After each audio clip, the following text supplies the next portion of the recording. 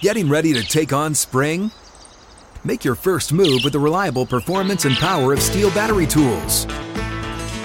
From hedge trimmers and mowers to string trimmers and more, right now you can save $50 on select battery tool sets. Real Steel. Offer valid on select AK system sets through June 16, 2024. See participating retailer for details.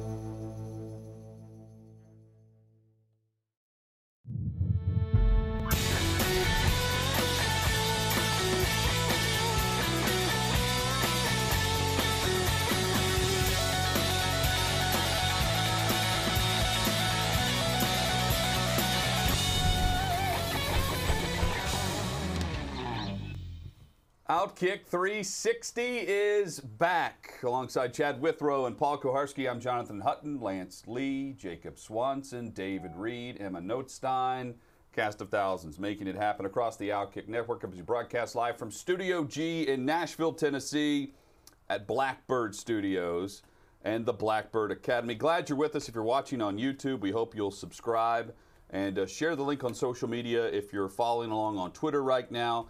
If you're on Facebook as well, you can also subscribe to the podcast by searching out Outkick 360 content. Gentlemen, good morning. Good morning. Good to be back. Day after a national championship game. We got some breaking news coming up at 1:15 Eastern, 12:15 Central today that we will let you know about at that time. But a game that we all wanted all season long in college basketball turned out to be the game that really no one wanted because it wasn't that great of a game. But Baylor was great last night. Just dominant. The two things that really amazed me about Baylor, how they were so consistently able to have a big guy down on the low blocks under the basket for offensive rebounds. It was just stationed there, like planted like a tree. And every time a ball came off the rim, he was able to back out from under the basket and be in prime real estate to grab balls. And by the way, the rebounds were staying near the basket last night. Particularly the offensive rebounds. They were not careening and bouncing out. They were coming down near the rim, and Baylor was consistently getting them back. And then the Zags, just every time they closed, and I think all three of us felt good about their chances at halftime, it was really miraculous for them to get to within 10 at halftime on foul shots and on some fortunate plays. Every time they got it within, where you felt like 10, 12, okay, they're in range, Baylor had some big answer where they got it back to 16. And the feeling in that game, the difference between 10 and 16 felt like a mile. Well, they got it to 9 with about 14 minutes to play. And there was this feeling, okay, here come the Zags. And then Paul mentioned it, quickly back to 16. And there was a block and a three, and it was 16 with about 13 minutes to go, and that was it. I mean, it was 9. Oh, here we go. Excuse me. It was didn't clear my throat before do your the show. pre-show clearance for everyone. I'm telling you, this pollen is ridiculous right now in Middle Tennessee. Allergists are. So it was 9-0. It was 11-1. Right, they're up 19 in the first half. When they cut it to 10, you think they have a shot. 2 fouls on Suggs quickly. It was either 58-49 or 68-59 at one point. That's the shortest margin, the smallest margin in the second half, 9 points.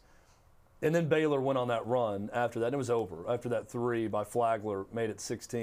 That's the killer But moment. it was, I think it was 67 shots in the game by Baylor to 51 for Gonzaga. So outrageous. 16 more shots. It's incredible. Because of offense. And you talked about the tree. It was like they were planting themselves like a tree. Well, that tree was named Vital, who's a 6'5", stocky, just bull of a man down low. That he was manhandling people on the low block and going wherever he wanted. It was an expert game plan by Baylor, but Mark Few said it well. He said, look, they were just way more aggressive than we were. He said we were playing sideways the whole game, that they really just got us out of our sets and what we wanted to do, and that was the story of the game from the jump. Baylor was so aggressive defensively, and I don't know if Gonzaga wasn't ready for it or Gonzaga just couldn't handle it. I mean, Baylor was just, I don't know how else you slice it, guys. And I was on here yesterday saying I thought Gonzaga was going to roll. Clearly I was wrong. Baylor's just a better team. Also, Baylor had a lot of foul trouble there. And Gonzaga, I thought, well, here's part of their chance. They're going to foul some of these big guys out and kind of change the framework of the game by getting rid of these offensive rebounders, getting rid of these guys who are planting themselves underneath the basket. And Gonzaga did have a lot of baskets just going straight to the rim. Their guards going game. Straight to the rim. And they weren't taken out of that element of their game so much. But I thought, well, one way they can change things here with all this foul trouble is to foul people out. There was somebody fouled out relatively early, right? One of the big men with 8 minutes left. But it didn't change anything. Baylor was not flummoxed at all by that. They're deep with those big guys, big football-type bodies. Consider Gonzaga shot 51% and lost by 16 points. Yeah. That's how dominant Baylor was last night. Yeah, had a higher shooting percentage than Baylor. Baylor was better from three, but that's not a surprise. Baylor was the best three-point shooting team in the country coming into the game. And I can't help but think if they don't have that 3-week layoff because of COVID, Baylor may have been the first team since 1976 that we're talking about with an undefeated season. Losing only 2 games all year to Kansas and Oklahoma State in the Big 12 tournament, that was just a dominating performance. And we can talk about both sides of this last night with this game. But the job done by Scott Drew is one of the greatest coaching performances in the history of any sport. He took over a program in 2003 that just saw a player murder another player and the head coach cover it up. And they were facing huge NCAA sanctions. I was reading this morning at The Athletic, and I think it was Dana O'Neill who wrote it. Scott Drew signed a contract that was 26 pages long with a 6-year deal to protect himself against everything that was coming with the NCAA. And Homer Drew, his dad, he said signed a contract that was 2 pages when he originally signed at Valparaiso. But that was on purpose. But he gets there, he wins with optimism.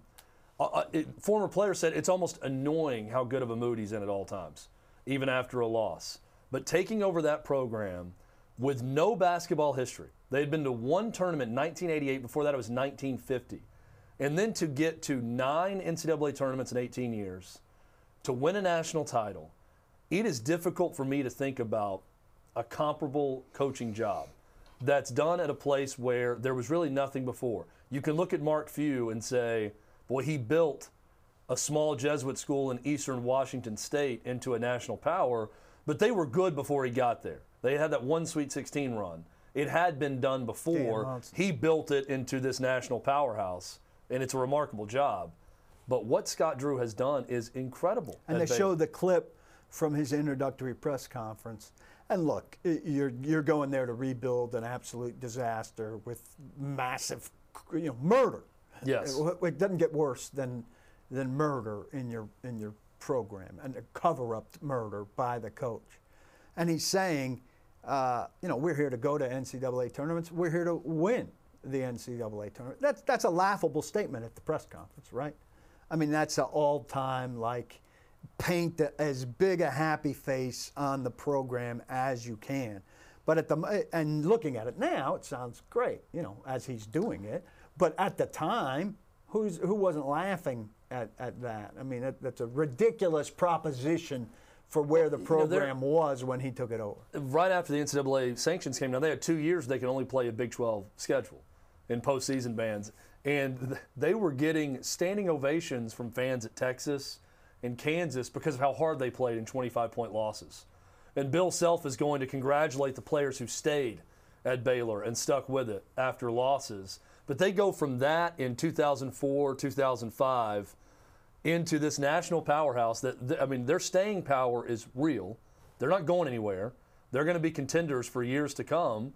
There would be no reason now for Scott Drew to leave. He had plenty of opportunities to leave before and go to a different job, and he stayed and built this into a national power. The only comp I can think of is if a Kansas football player murdered another one, their head coach covered it up, they hired a coach, and an 18-year Kansas football wins a national title. And that's the history of Baylor basketball. It's a Kansas football type history, one of the worst programs in the Power Five, to now a national champion in the rubble of this awful mess that was left in the previous regime.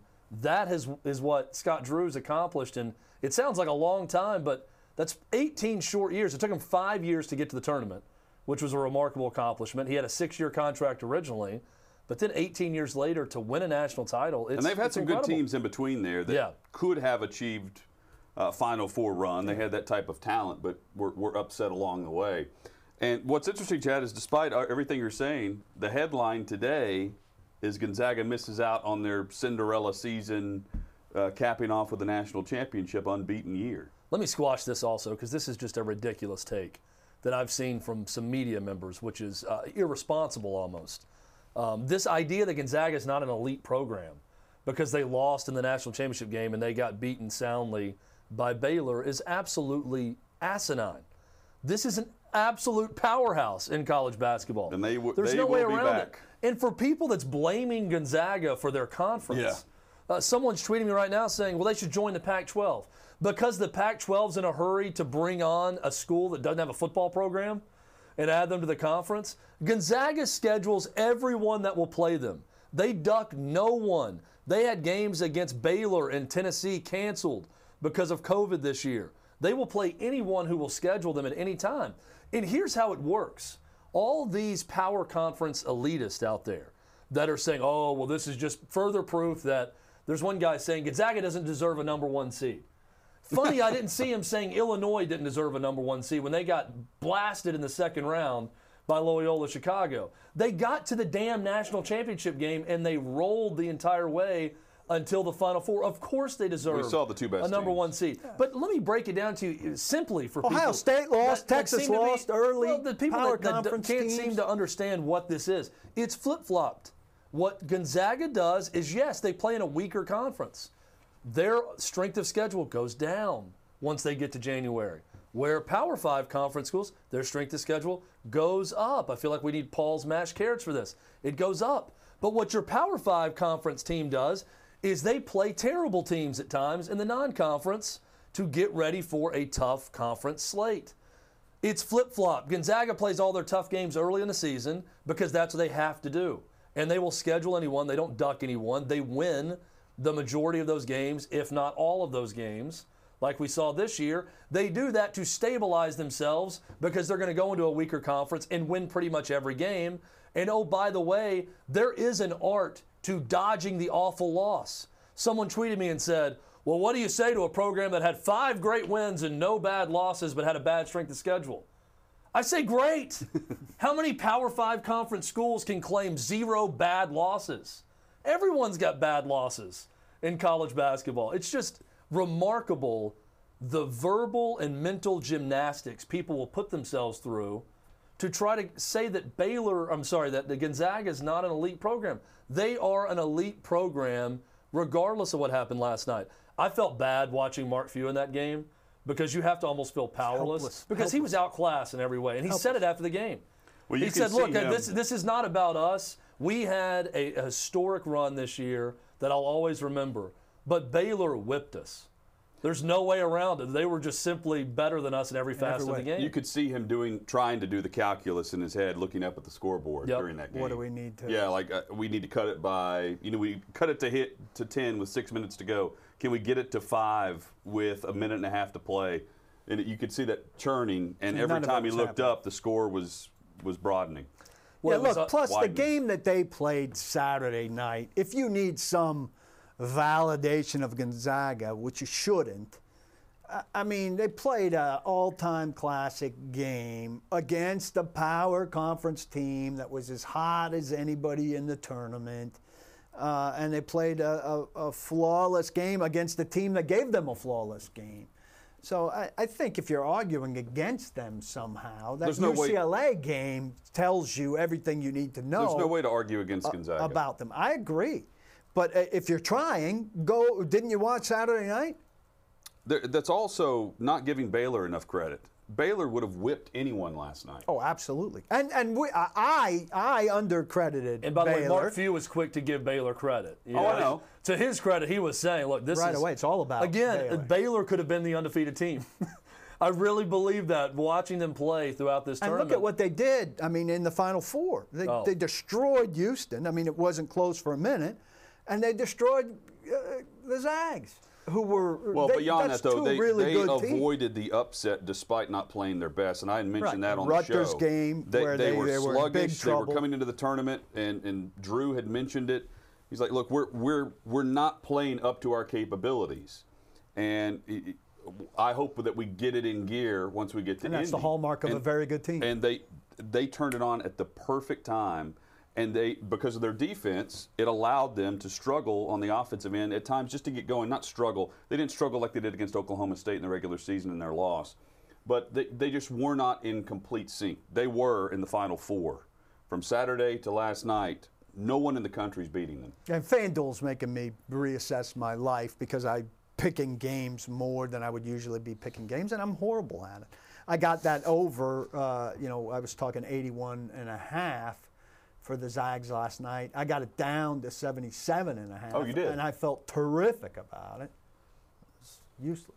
Well, and also this Terrific, and they shot 51%, right? Right, I should have been in terrific shape at 77.5. I know. I Well, felt this- terrific. Look, this all of a sudden, people trying to flex on Gonzaga just really has me pissed off coming into the show today. But this is where Twitter gets me angry too, and I'm going to fire off on someone. But if you want further validation about Gonzaga being a great program, they're preseason #1 already. They're the Vegas favorite to win the national title again next year. They're going to be right back. No, we know Vegas doesn't but know what it's people talking about. people want to say, Chad. well, Come on. they're gonna have overachieving. They're getting 5-star guys. Jalen Suggs is going to be possibly the #1 overall pick, if not #2 or 3 And it's in the terrific. NBA draft as a freshman. He's a one and done.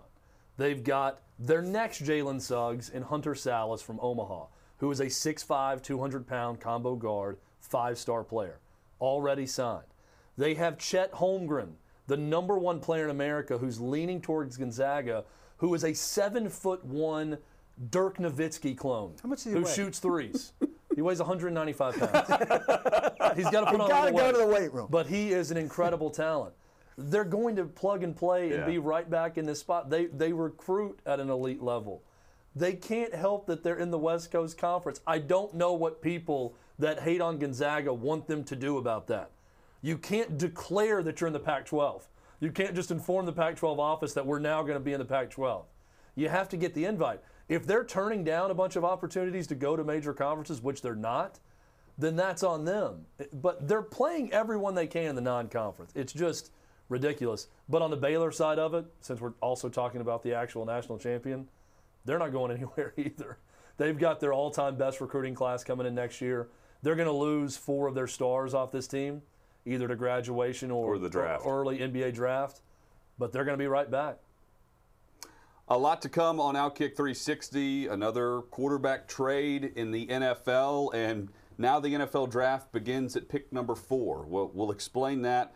And Chad mentioned it as we started the show, some news locally for the Tennessee Power Hour that is coming your way at 12:15, 1:15 Eastern. Stick with us, Outkick 360 rolls on.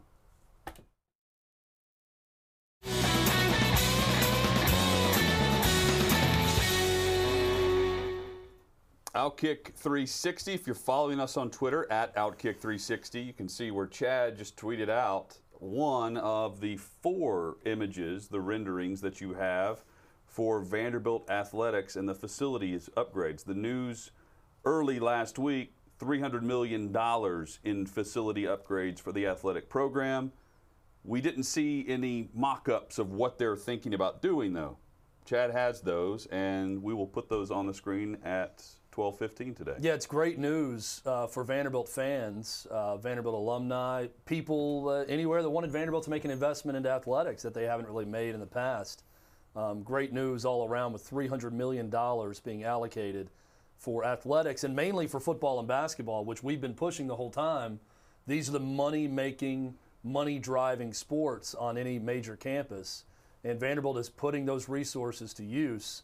And we're going to have full mock-ups of a map that I've tweeted out of where everything will be and what it'll look like, and then some actual artistic renderings of some of the luxury areas around that fans can take part in also. So really cool. That's coming up at 1:15 Eastern, 12:15 Central. We shall discuss very thoroughly.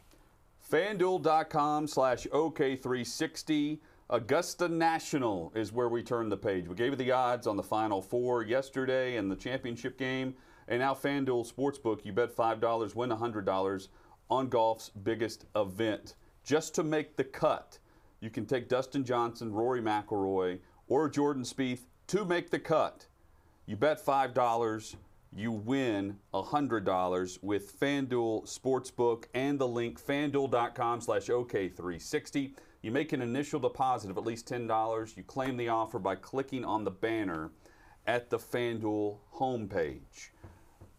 I will say, Jordan Spieth coming off his first win in some time.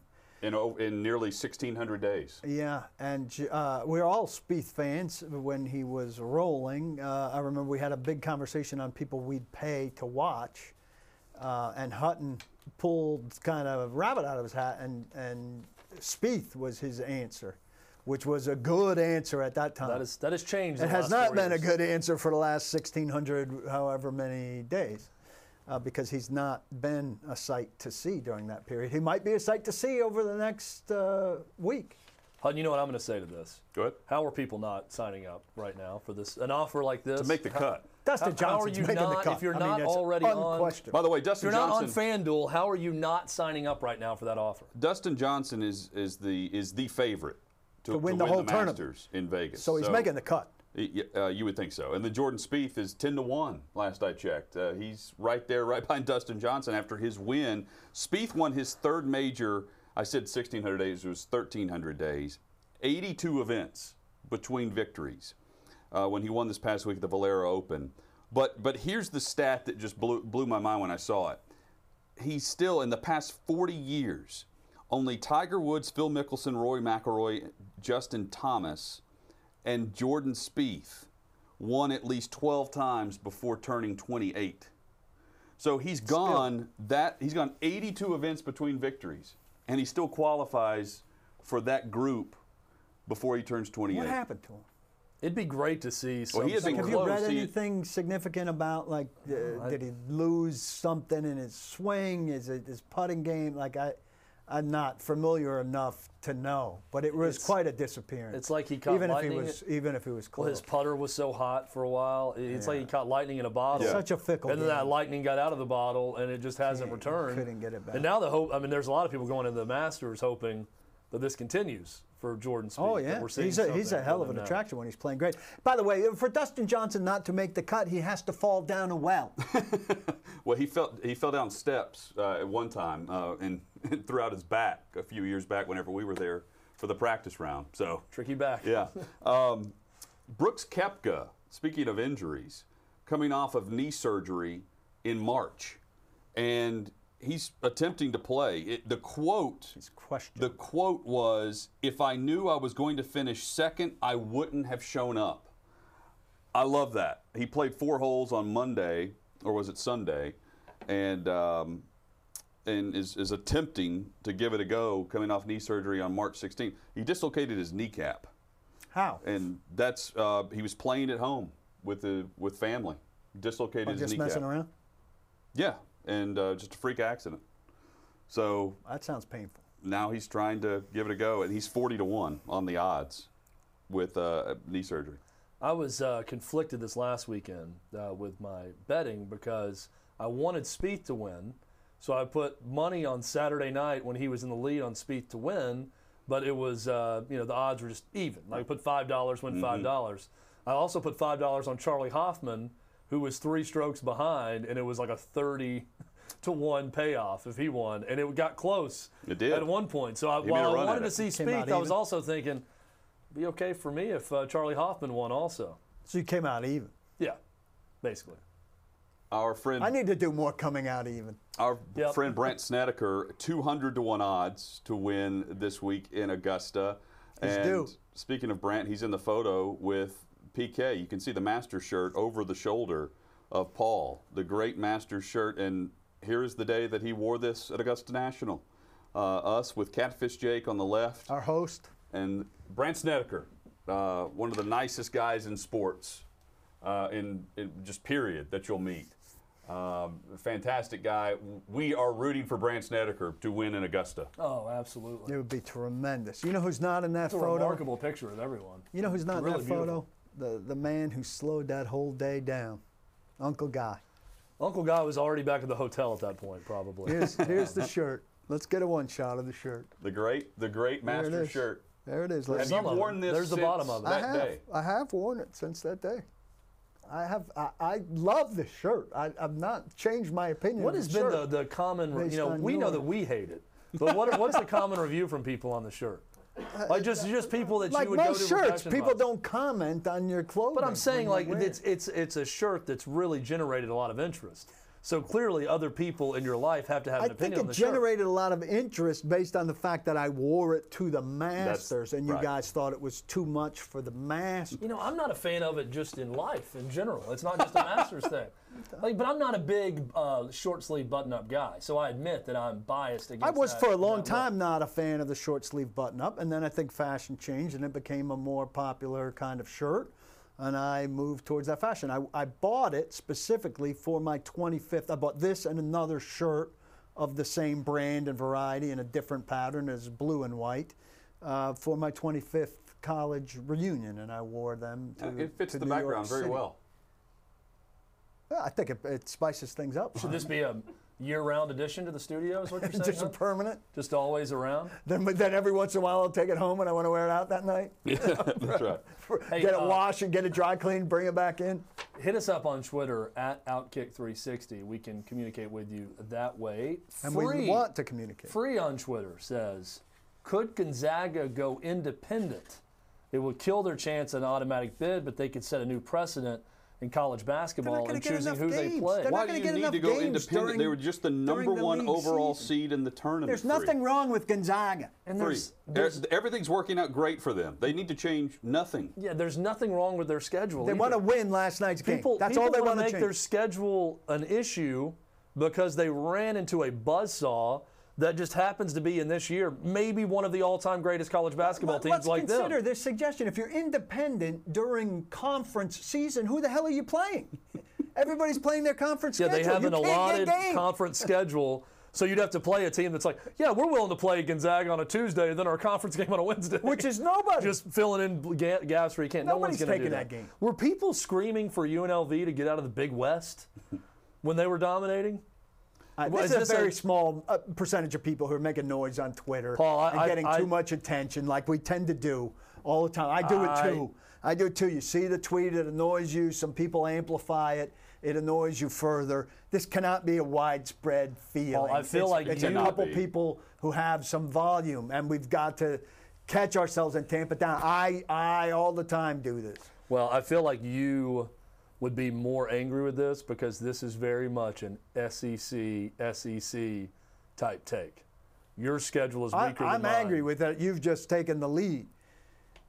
Yeah, but that's part of this is my conference is better than your conference, so you don't deserve anything, even if it's clear that you're better than every team in my conference. Yeah, if these are SEC people crying, it's ridiculous. Shut up. Big Ten people too. Shut up. Go get to the final yourself and get pounded by Baylor and then talk.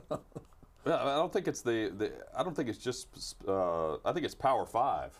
Yeah. That are mentioning this, but still, I mean, shouldn't we? I mean, I love the fact that I can hold Middle Tennessee State accountable for being terrible at basketball.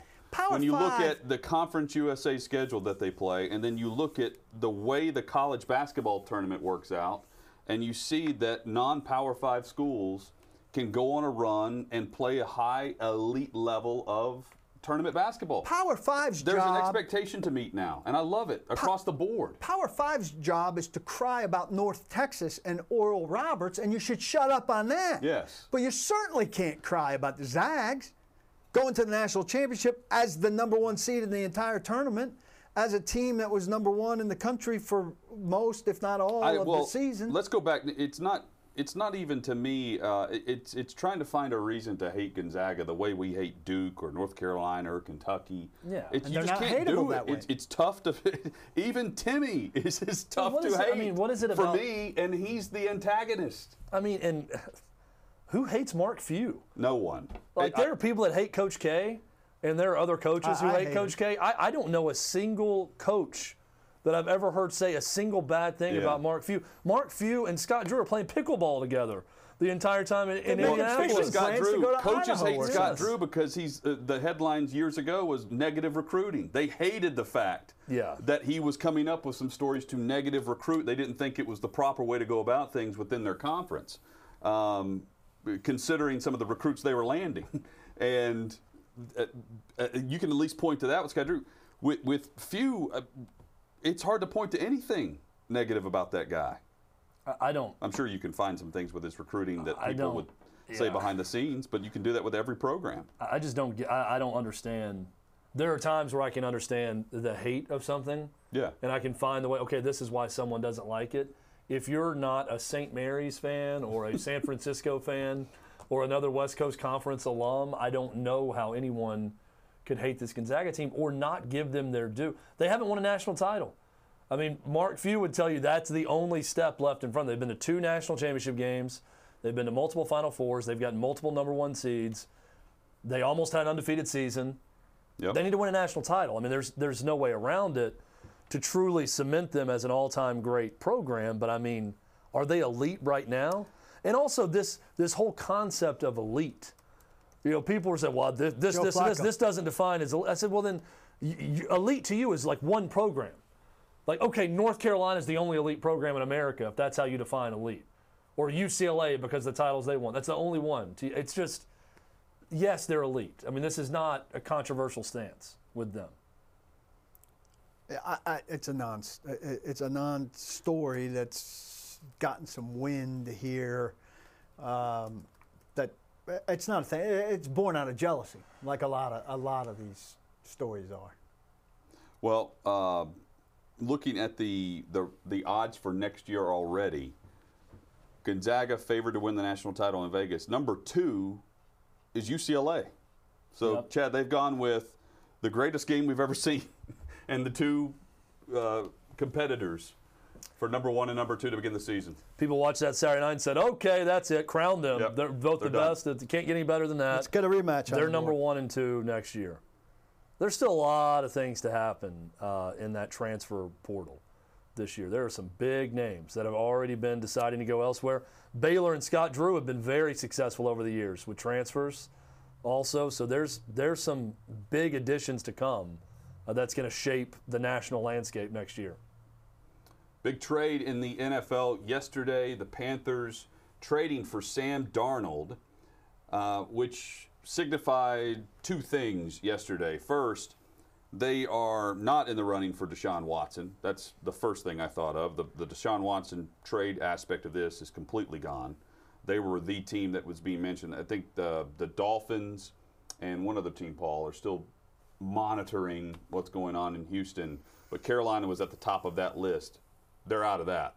Number 2, The Jets are still there if it could come to fruition if things settle down, but things aren't settling down. number 2, they don't think. I think a lot of people looked at the trade and thought, "Oh, this is Carolina not wanting Mac Jones." I saw that trade and thought they don't think Mac Jones will be there. Oh, I agree. We know the top 3 picks are quarterbacks, Yeah. and they're drafting 9th. Somebody will be ahead of them. If they're not already ahead of them, somebody will get ahead of them, or they would have to trade up. I also think it's just forestalling it. Look, they see Darnold working with Brady as having a chance to be really good. And if he's not, then they've pushed back the quarterback thing. So they Matt gave, Rule and Joe Brady. Yeah, so they gave Bridgewater a chance, didn't Yeah. work out. He's either an expensive backup or you get out of that. I think they'll draft a young guy later. Maybe you draft a young guy later, Kellen Mond, whoever. You give it a full go with Darnold, and if it doesn't work, maybe you resurface for Deshaun Watson if that thing settles down when he's actually tradable for again, or you're dealing up next year to go get the top quarterback, or in 2 years. It's remarkable what's gone on. You and I were exchanging texts yesterday, and Albert Breer took a while to get this right.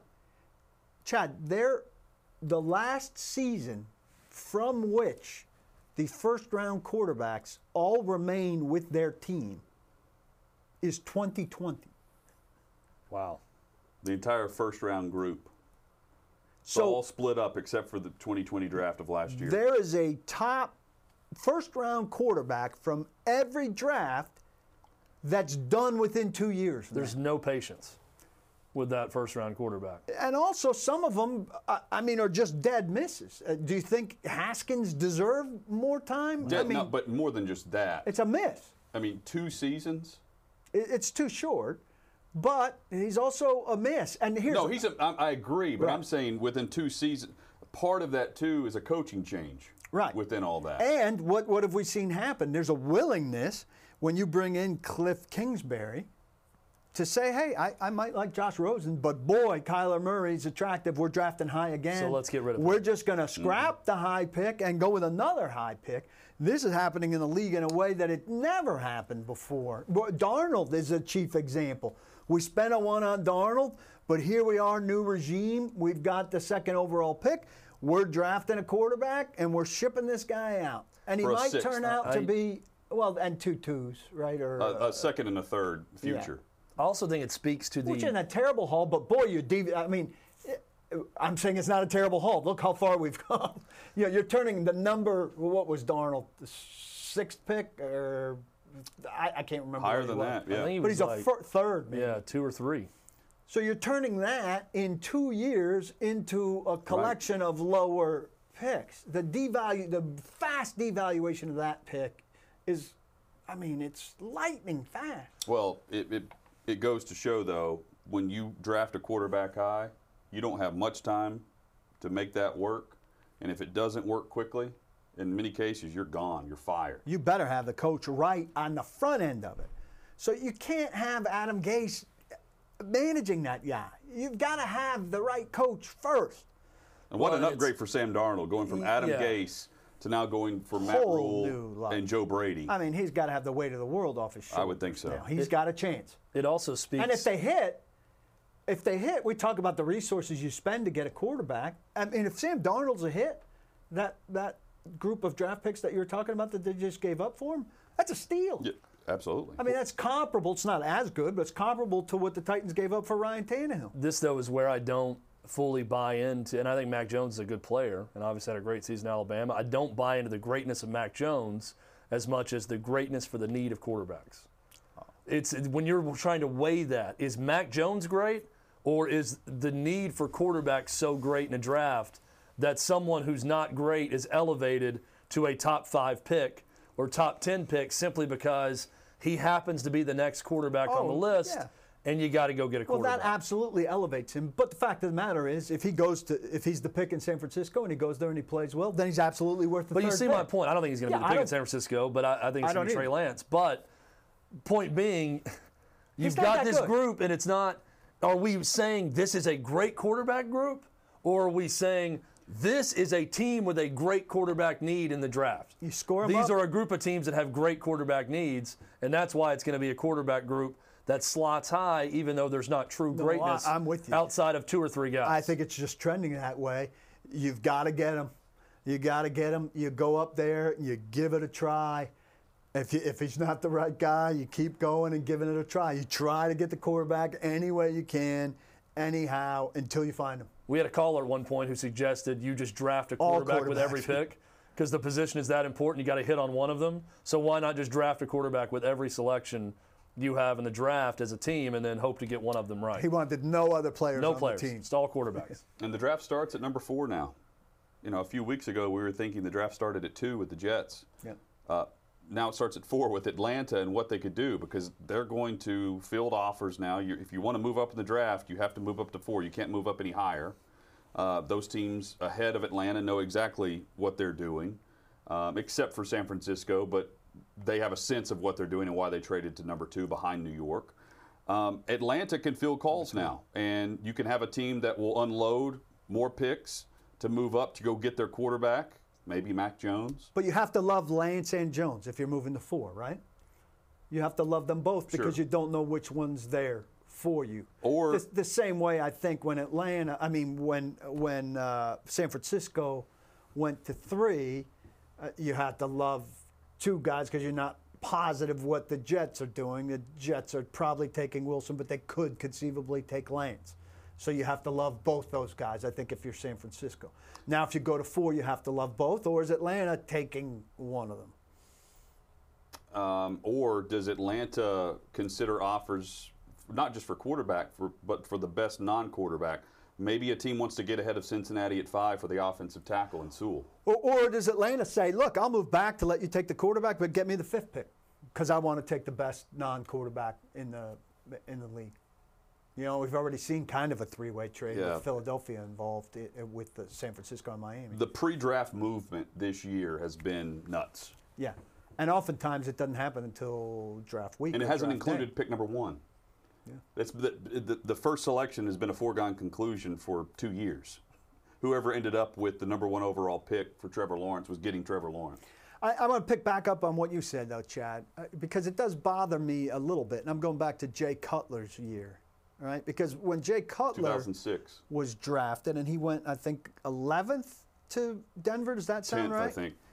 I mean, I thought, and I remember Frank Wycheck. But maybe 11th. Yeah. I was on Frank Wycheck's show at that time. The 4th quarterback. And he was saying, you know, if you like Jay Cutler, and you have the 4th or 5th pick, take him 4th or 5th. And I argued with him, he's not worth 4th or 5th. I mean, you've got to value him against what the league thinks he's worth. And take him there. And I still believe that. It should work that way. But that's out the window, kind of to what you're saying. Like now it is, if you need the quarterback, it doesn't matter if he's worth the 4th pick. If you don't have the quarterback. quarterback. The league dictates you have to go get him with the 4th pick. No, the job dictates. You will be fired if you don't get the quarterback. Well, right, that's the league now. The offensive tackle isn't going to help you at all as much as that quarterback. If you don't have the quarterback that everyone thinks can be the guy. Right. Yeah. But if that quarterback, either that quarterback saves your job or you're out of the job in 2 years when he's not the guy.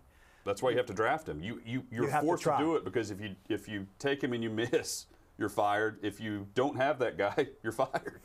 Yeah. You know? It's a lose-lose. I mean, unless the guy's good. And I'm not convinced. I mean, there's no way all 4 of these guys are good. It's more likely that one of them's good. If you had to bet right now on all 4 of them being at least serviceable NFL starters, or one of them, I mean, you're betting one of them, right? Yeah, but that's obvious based on the stat you just threw out about the first-round quarterbacks not being together for 2 years as a class. I mean, that's the easiest bet in FanDuel history. Will these 4 quarterbacks work out collectively for more than 2 years? The answer is no. The question though is, let's keep in mind Shanahan. Shanahan and what San Francisco just did, traded up to 3, not to 2 to get the quarterback after Lawrence, traded to 3. They've got 2 guys in mind. They're saying that there's at least 3 quarterbacks that are going to hit. They think they're going to make it. Because we know Lawrence, they love Lawrence. Everyone loves Trevor Lawrence. Beyond that, they're saying the next 2 guys on our list are going to hit, and we're going to take one of them. Now, let's look at the job security. That's unusual in itself. Right. Let's look at the job security, picking up on that, of the first 4, all right? So, Jets, you got a new head coach, and he's starting with a new quarterback. So, you're on the same clock there, at least. Yep. And same thing with Urban Meyer. I'm leaving out number 1 because we know Lawrence, nobody's going to get criticized for having picked Lawrence. Right. And it's Urban Meyer who's a new head coach. Saleh, new head coach, starting with a new quarterback. His GM's been in place for a little bit in Douglas. So you go to 3. Shanahan is safe. I mean, he's going to be a long-term head coach. He's not going to lose his job over this pick. And Lynch is his minion, right? Lynch is doing what Shanahan wants. Lynch was hired by Shanahan pretty much. So I see a lot of job security there also for Shanahan. I don't know. Huh? I don't know that you can say that about anyone. I don't know what a lot of job security is anymore. Yeah, I mean, you have to win. If this 2 out of 3 years, badly, you better have a winning record. He'll be gone just like anyone else. Not that one Super Bowl trip. It's not going to save him for that long. I think if they make a bad pick at quarterback. I think if Shanahan tanks with this, he'll get another job. Yeah, he might get another job. Right, but I'm saying that's not job security. It's not job security. But not with San Francisco. You get my point. He's not. I think Shanahan is an NFL coach who's going to be an NFL coach for a while. Arthur Smith at 4, just starting out. Right. We don't know, but he's got a veteran quarterback who's going to be his starter this year. And then you jump to the next quarterback team who just made a deal is Carolina, who's desperately searching but still also in the very early stages, who I think it's worth taking a crack with Darnold at that cost. Well, and with Watson off your radar now. Right, and then I'd go to Washington as a team to discuss. I mean, I think I got a lot of faith in Rivera. I like the direction Washington's heading. It's in a bad division now. They don't have a quarterback answer, but they've made a lot of moves everywhere else that have them going in the right direction. A defensive-minded football team. You know, I think they're making the right calls on who isn't their quarterback. Right. Which is part of it. Paul, you once did a story on Pac-Man Jones, speaking of high draft picks, and how much money he spent at a restaurant. You know, I think it's in the same range as what we're about to talk about. I think it was that. So it was a high tab, and there was a group in Nashville this past weekend that spent a lot of money as well. Will Chad be impressed? We'll have that coming up. Outkick 360 rolls on.